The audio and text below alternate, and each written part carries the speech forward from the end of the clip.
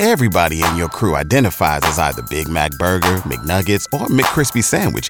But you're the Filet-O-Fish Sandwich all day. That crispy fish, that savory tartar sauce, that melty cheese, that pillowy bun. Yeah, you get it. Every time. And if you love the Filet-O-Fish, right now you can catch two of the classics you love for just $6. Limited time only. Price and participation may vary. Cannot be combined with any other offer. Single item at regular price. Ba-da-ba-ba-ba.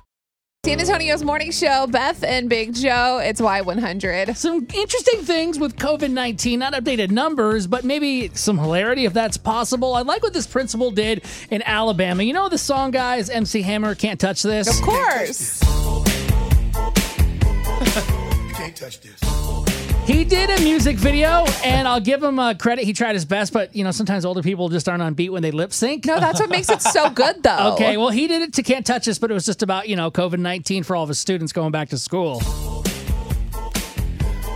My coronavirus hits me so hard. All the teachers say, oh my Lord, COVID. Yes. It's stressing me. All the updates from the CDC. Lysol can't be found. I've looked all around this town. I've had no luck. And these are the things you can't touch. I told you, students. You can't touch this. Yeah. You better pull that mask up. Oh, you better pull that mask up. Amen to that one. Teachers and principals now are so much cooler than when I was in school, man. Right? They're so on point. I think that teacher is doing a good job, that principal, trying to get out there and make a connection. That's pretty cool. And could you imagine being the person on the end of the line for this? You ever drive by, like a Walgreens is a pharmacy near me, and they have a number like, hey, call this if you need it for COVID-19. You want to do a test? Sure. Okay, these people are driving by this town in Indiana, and they see this number up there for testing. Well, the Walgreens that's there has the signage up, but they're actually closed down. They're no longer open and operational, but the number they put up there is the wrong number. It's actually this woman's phone number. Listen to what's happening to her.